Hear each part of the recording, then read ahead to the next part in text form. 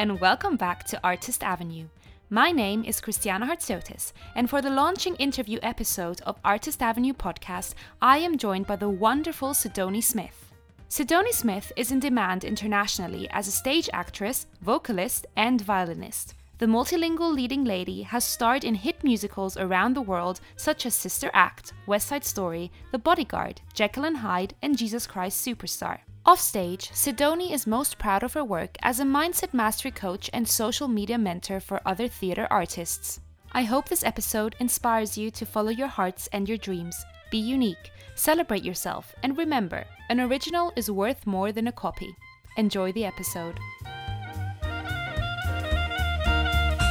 I am so excited to have you here and really, really grateful that you said yes to this.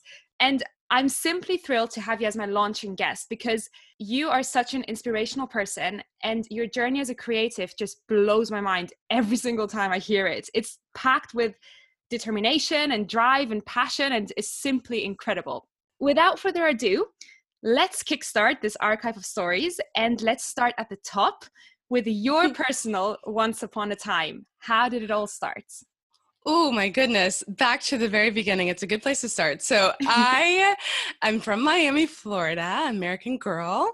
And I grew up very, very shy. I was not interested in being the center of attention. I was not interested in having conversations with big groups of people, not really even small groups of people. But my mom, she had it in her mind that every child should learn an instrument. And so I started playing piano when I was really small. And then I went to fine arts schools, which was so wonderful. I went to performing arts schools from kindergarten all the way through 12th grade when I finished school. And I had the opportunity to be in a dance class and drama and visual art and also music. And part of the way the school was structured was in the first 3 years, first grade through third grade, you get to do all the disciplines. And then in fourth grade, you had to choose your lane. And so in a way, it was kind of picking your major when you're 9. And it really ended up being my major indeed. I chose drama.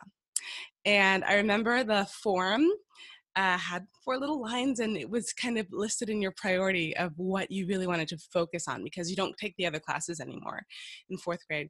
And I brought it home to be signed to my mom, and she said, no, absolutely not.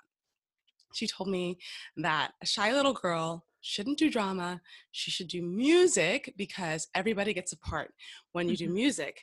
And I definitely struggled with that as, fast forward, spoiler alert, I do become an actress. But as I was learning, I thought, I could be so much farther along. I could be a better dancer. I could be more confident. I could maybe have already worked some, while I'm here trying to piece together, the puzzle now in my mid-20s. I could have already been on my way. I could have been maybe even in New York doing Broadway. And I don't subscribe to that sort of thinking anymore. First of all, because I love how my story turned out. It really worked out in the most unique and beautiful way. And my background really, I don't think it defines me, but it really feeds into who I am on stage. It feeds into the kind of artist and colleague I am. And so I'm so glad I have an orchestral background. And I'm glad that I decided to see it that way. So my mom said no. And I joined the music program in my school, and I played a lot of musicals from the orchestra pit. And like I said, because I went to these really cool performing arts schools, it was elaborate. It was huge productions, and every department was involved. And whatever instrument we were learning at the time, that's what I played in the pit. I played xylophone. I played pianica as it's a weird little tiny keyboard that you blow into. It sounds really sanitary, right? No, not at all.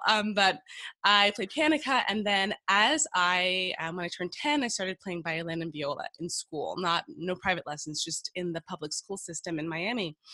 And I started to play pit also in strings. And I guess I should sort of speed up the progress at this point because I became a composer in middle school. I realized that I was actually quite good at the viola, and I was falling in love with writing string quartet music, which grew into writing orchestral music, which grew into writing orchestral music with full choir and full orchestra and choir. And I, even in my high school graduation, I wrote the theme song and got to conduct it, when I was 17.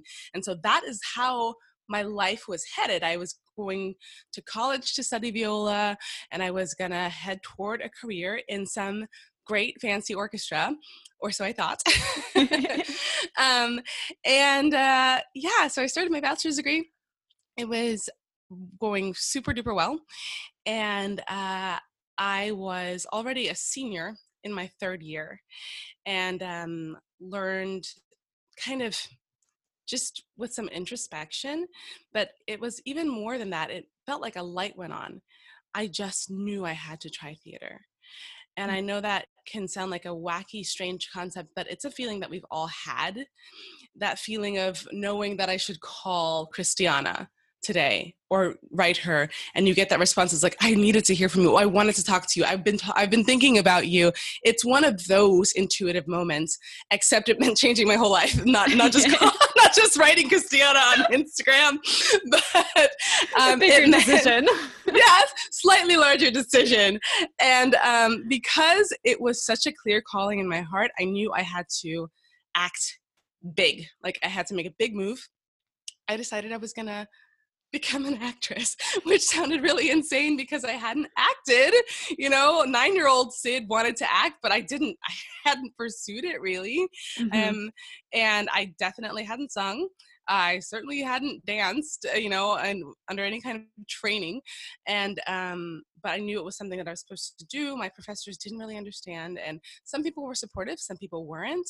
That's part of the game of life. No matter what you're doing, you're not always going to have support from every side. But I really leaned into the support that I had, and I let that play in my ears rather than some of the other stuff. And slowly but surely, I spent time in the library. I took every class I could. I applied myself. I volunteered. I swept stages. I just stood next to people who were brilliant, trying to let it rub off on me. Listened to a lot of my favorite artists. Even now, Audra McDonald is still one of my favorite artists, and I listen to her nonstop, just trying to have great influences around me, because even though I was studying classical viola and didn't necessarily have friends that were into theater or could teach me anything, you can always surround yourself with like-minded people. And so I found my way. That was in the early 2000s. So it wasn't like I could, jump on a great podcast like Artist Avenue, or I couldn't necessarily go on social media and find a group, but I got in the library. I listened to music. Oh man. And slowly but surely, I learned as best I could until I was invited to join a grad school. Mm-hmm. And when I was studying musical theater there, I actually got recruited to Germany and continued my studies in Germany and got my first contract after 2 semesters in Hamburg.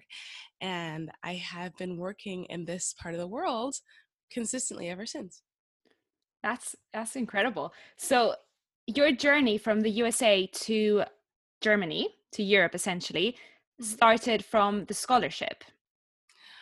In a way, because I didn't know it would lead to that. I was just following the open doors, which is something that I really like to encourage people to do, because plans are really good and goals are important, but we just cannot see that far. We just cannot see that far. And so sometimes you have to set something in motion by having an intention to head a place.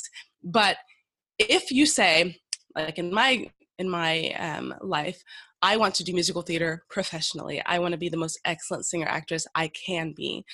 And I think that means I'm going to go to New York, but somebody knocks on your door and says, hey, there's a huge market for musical theater in Europe. Did you know that? Here's an open door.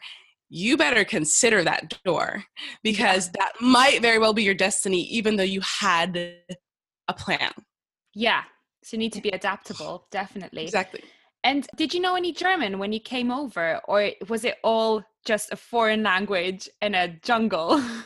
Not one word. And that's not exactly true because we steal a lot of German words and don't even realize. In the States, we definitely say kindergarten. We definitely say Gesundheit, pronounced just like that. Gesundheit Ooh. when someone sneezes.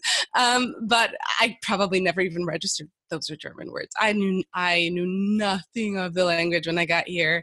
And that's another testament that anything is possible because I understood that number one, I wanted to be respectful and show my gratitude in the land in which I wanted to work. Mm-hmm. And so I wanted to not only understand and read the language, but speak it with such a high fluency that I could speak directly from my heart and not always be in my head trying to translate or trying to figure my way through. I wanted to also be an actress that was able to be spontaneous. Not that I necessarily do improvisations, but that I'm connected to my gut and not just my memory of how do you say that word. Yeah. So I got here and I got on the language learning immediately. And it went very quickly. People say that German is a very difficult language. I disagree. I think there are so many things that are difficult if you decide they are.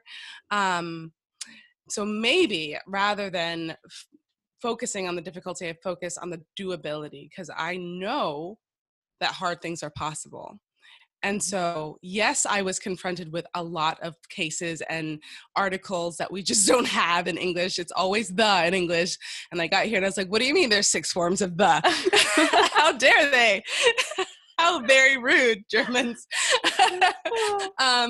But it's doable. It's like every German I meet understands it. So I can learn it too. You know, every child that was born in this country, they didn't know Daddy does when they were born. Somehow they learned, and that means I can learn too. And so I suppose it is challenging, but I decided not to look at it as a difficult language because if we focus on all the things that are hard in our lives, we would take so much longer to get to our dreams and goals. Mm-hmm. So you kind of integrated it into your art because it's also a skill and an art form to learn a new language in a way. When you started over here, were the lessons and everything, were they in German as well? And with the singing, did you have to just all of a sudden sing in a foreign language without knowing what you were saying, basically?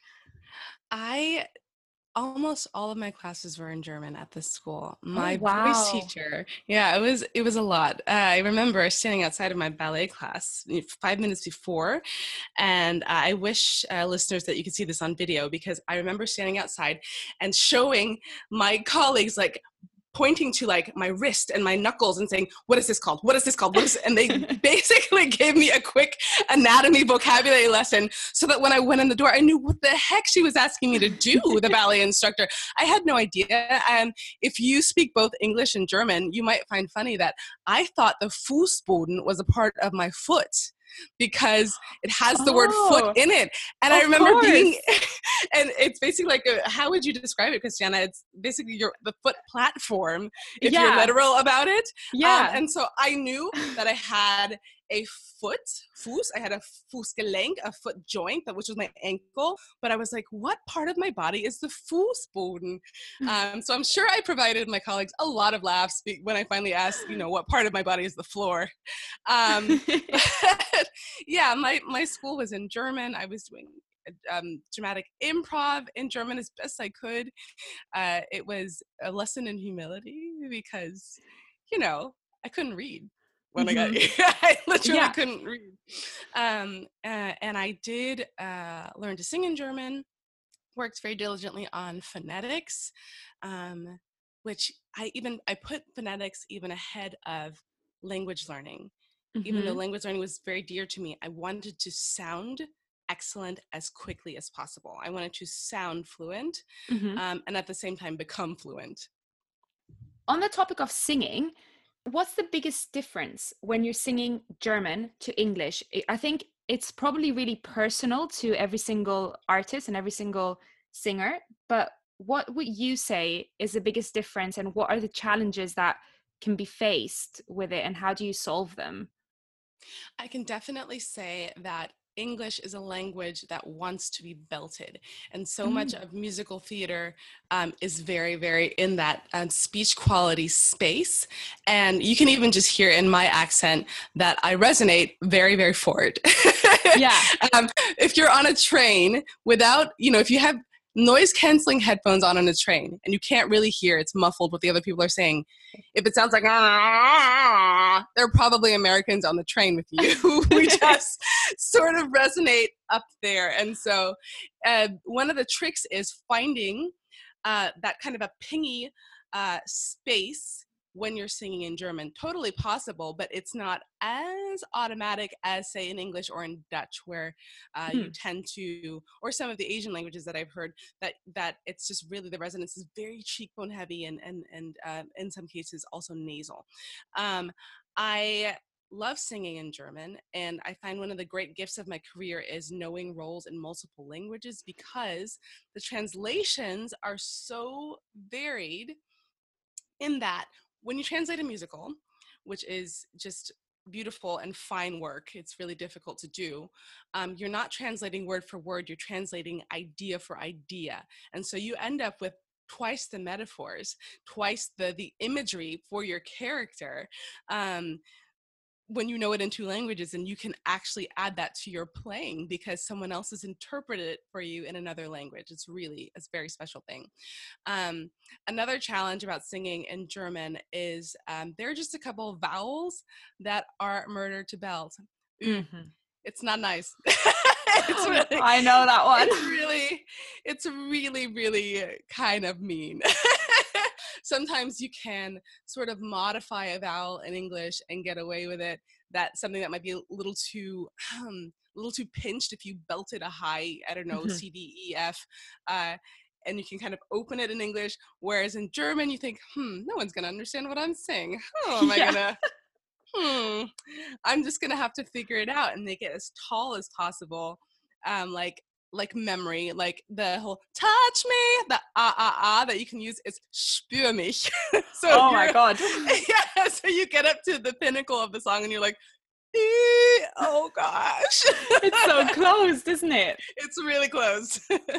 Incredible. It's crazy what languages do, I think, and the way you speak and everything. So for performers, because I know there's a lot of talent that comes over to Germany, for example, and they audition. So they get this sheet music and they have no idea what's going on, but yet they also have the stress of the audition and they really want to make a good impression, get the best out of it for themselves and for everyone. Do you have any recommendations for auditionees, for example, that would not know German? They only know English. They might know the song, the melody, but have this sheet music, these new lyrics, and how do they learn this to the best of their abilities that they can for the audition? Well, if you have this is a great question. If you have your sheet music well in advance, I would say always hire a coach. Sometimes there are things in life that you should save money on and make sure that you are just, giving out as little as possible. And there are some things that are worth spending the money on it because it's an investment in yourself. And the language, I think no matter what your mother tongue is, I don't think that German is so intuitive that you can just sight read it and feel confident. You need someone to help you out. And so whether that's a friend or a coach, find someone to read slowly for you. And if they're willing, listen back to you. And now with all that in mind, all of that prep, also let it go. Because it's not lost on the audition panel that you don't speak German yet. It's pretty amazing to have the guts to get up and sing in front of 20 strangers that are powerful in a language that you yourself don't understand. And so you have to be able to forgive yourself too. So prep diligently, but do not get caught up in the details. They realize that it's a difficult ask that they presented you with. So I guess more than anything, you are showcasing your bravery and your adaptability. You're showcasing how quickly you can pick something up, so that you're giving the feeling like, well, if this candidate can learn this much German in a week, in 6 or 7, they could be ready to play this or that role. And how is it to be part of all these new musicals, let's say, because they get translated? How is it being part of those pieces when you know them in English, for example, really well, and then you get to do them in a new language, and it's basically a new piece of art? It's a gift. I feel for Memphis is a great example, but it's not a great working example because I haven't started the rehearsals yet. But I'll tell you a really, really good one, and that's Legally Blonde. So when Legally Blonde went to Vienna, I mean, we all knew it very well because of it being on MTV. It was broadcast, and I love when shows are filmed from the stage. It doesn't need to be a new movie. It just needs to be filmed from the stage. I want to see the direction, the set design, the costume design. I want to see the actors in their original, in their natural habitat, right? The stage actors in their natural habitat. So when that came over, same with Sister Act, when it came over to Europe, it is such a learning process. And you have to, the difference is, it can change every day. You get updates all the time. It's like working on a new piece in that they're trying to not only translate the words, but translate the culture. And I think that is with why Legally Blonde is a really great example, because this college life, sorority culture, that makes sense to an American in half a second. But how do you translate this whole thing, this whole trope that we know really well, to a Viennese audience and quickly? Sometimes you have to go back to the references and decide, okay, do I want to use the American reference, or do I want to kind of give them something that they're aware of? Do we want to just try out different things every single day of the preview? And that happens too, that certain lyrics will be different 7 nights out of 7 nights for the previews to see where the laughs are. You know, that's not your necessarily your job as the actor to gauge the laughs, but the team is checking, okay, does this work? Does this land? Can people understand this?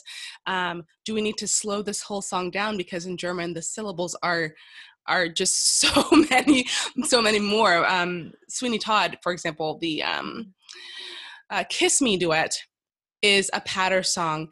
And in patter songs, it's okay in general if they don't understand every single word you're saying. The goal is to be so clear that they could, but there's a line where no one understands anything. And so now every now and then you see songs just actually been taken down a couple metronome clicks so that it's understandable in the new language as well. So everything feels like a new pair of clothes, and that is fine, but that's just part of the process of bringing a show to Europe.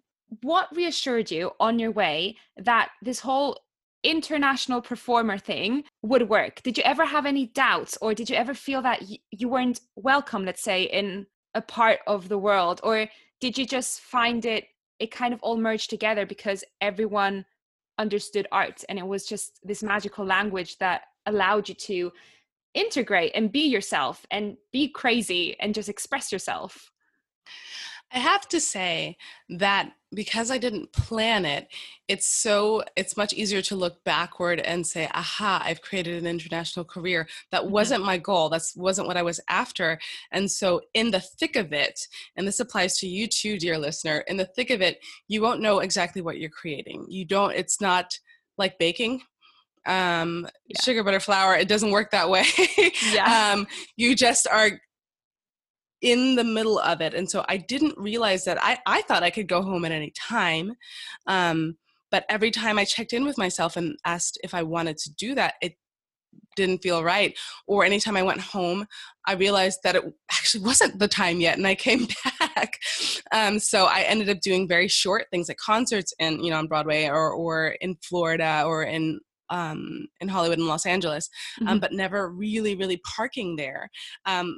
Who's to say? Maybe I'll have an international career that in the next phase of it, it's based in Boston. I really don't know. That was random, by the way. I'm not making an announcement. I don't know. But I didn't know what I was baking. And so it wasn't as if I could kind of gauge how it was going because it wasn't necessarily the plan. I was just following the open doors. I have lived in so many cities in Europe, mostly in Switzerland and Austria and Germany, a bit in London too. But I do have cities that I love more than others. I love Berlin so much. And then there are other cities that I've lived in that I thought, well, the buildings are pretty. It was just not my place. But the theater is always home. Even in the cities where I'm like, I would never voluntarily move here again. Theater people, we are just different. We just speak a different language, and I could feel absolutely at home, and I was so grateful for that. Yeah, and so I guess one of the things of being a performer is that it's not going to last that long, and that actually applies to anybody.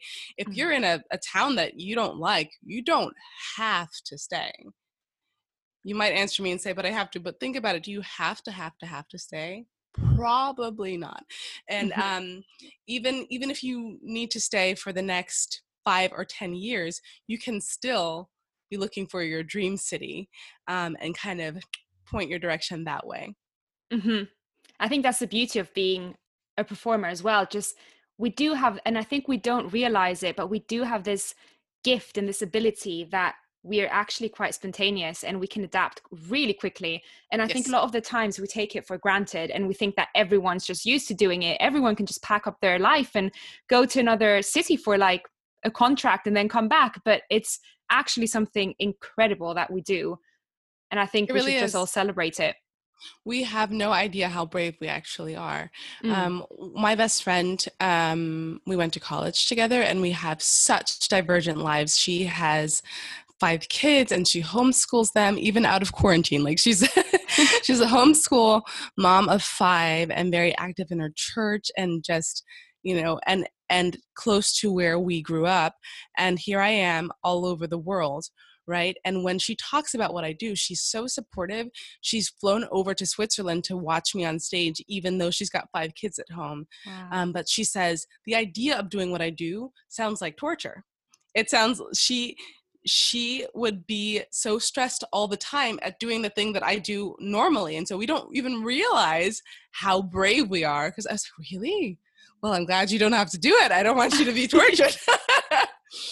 So we're coming towards the end of the interview now. What is the biggest thing you have learned as a performer on your journey?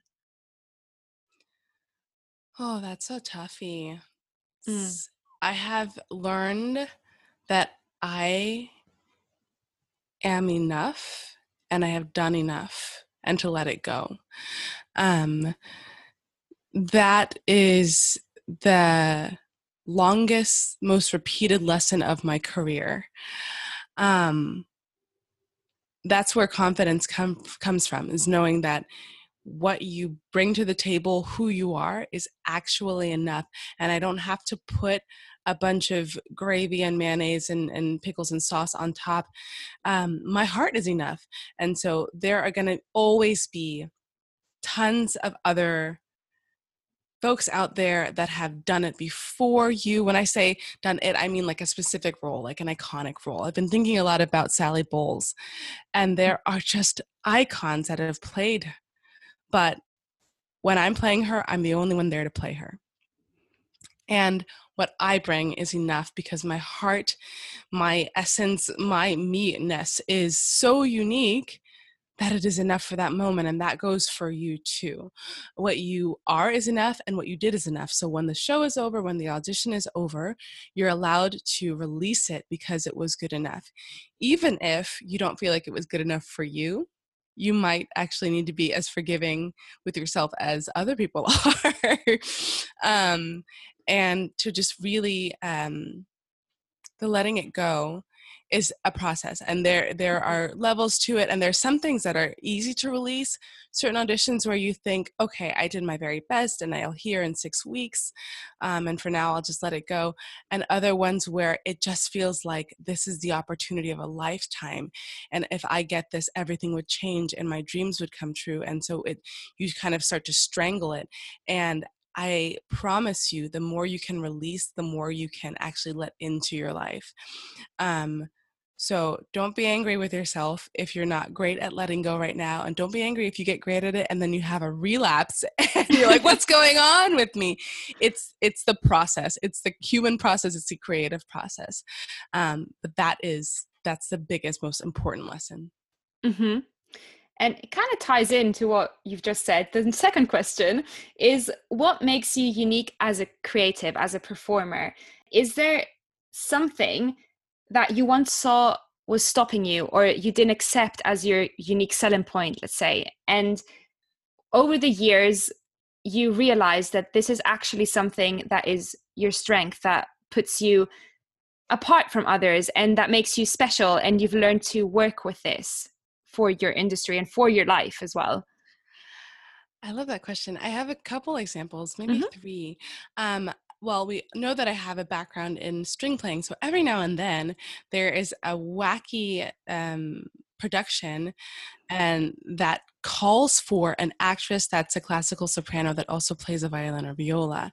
And those are such wonderful moments of just full circle and feeling my whole life come together because none of the time was wasted. One of the things I'll do kind of an um, something on the surface and then something a little bit more deep.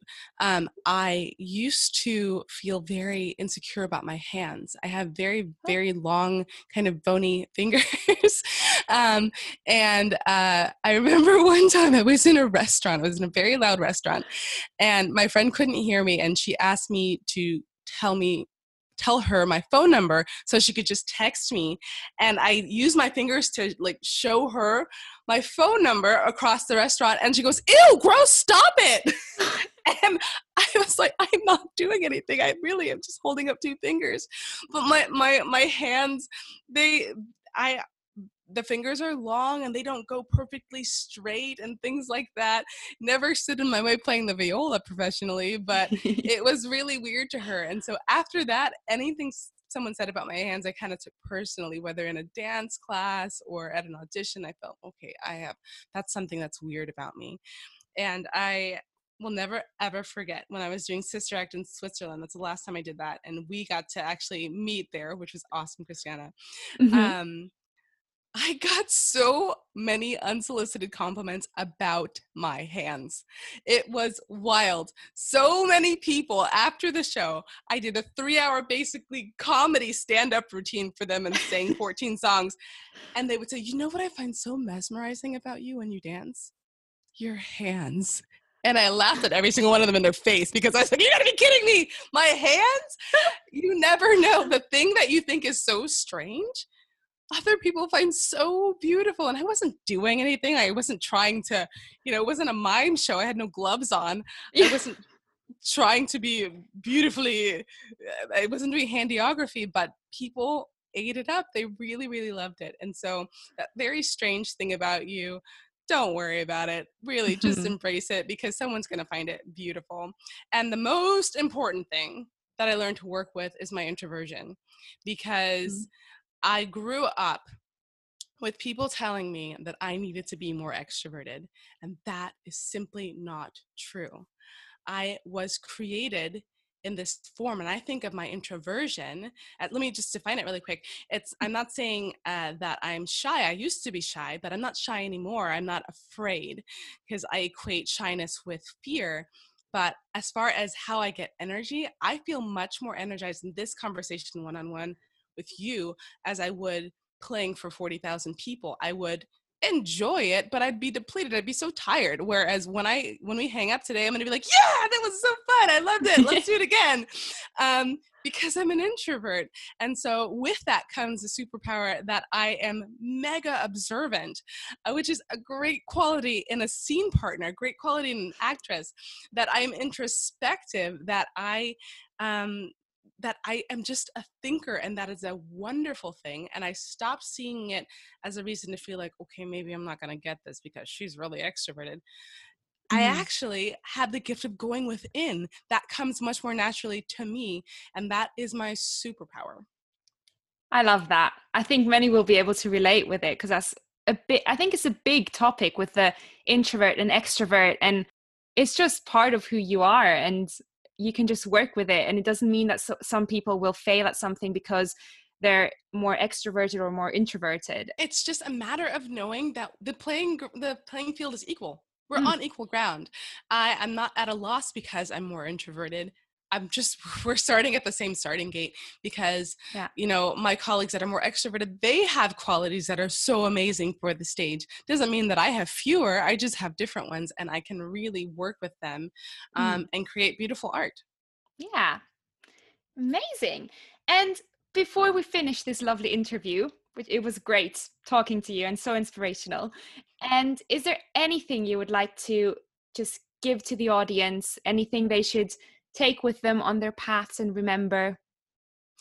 I really love to emphasize at the end that when you look at your mentors, when you look at the people that inspire you, let them inspire you, but do not feel like you have to recreate their trajectory. You do not have to take the same path. You are so special and unique, and your destiny is cooler than you think.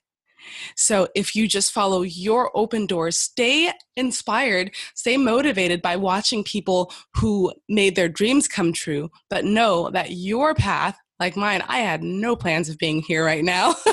Your path is actually more awesome than you could even ask or think or imagine.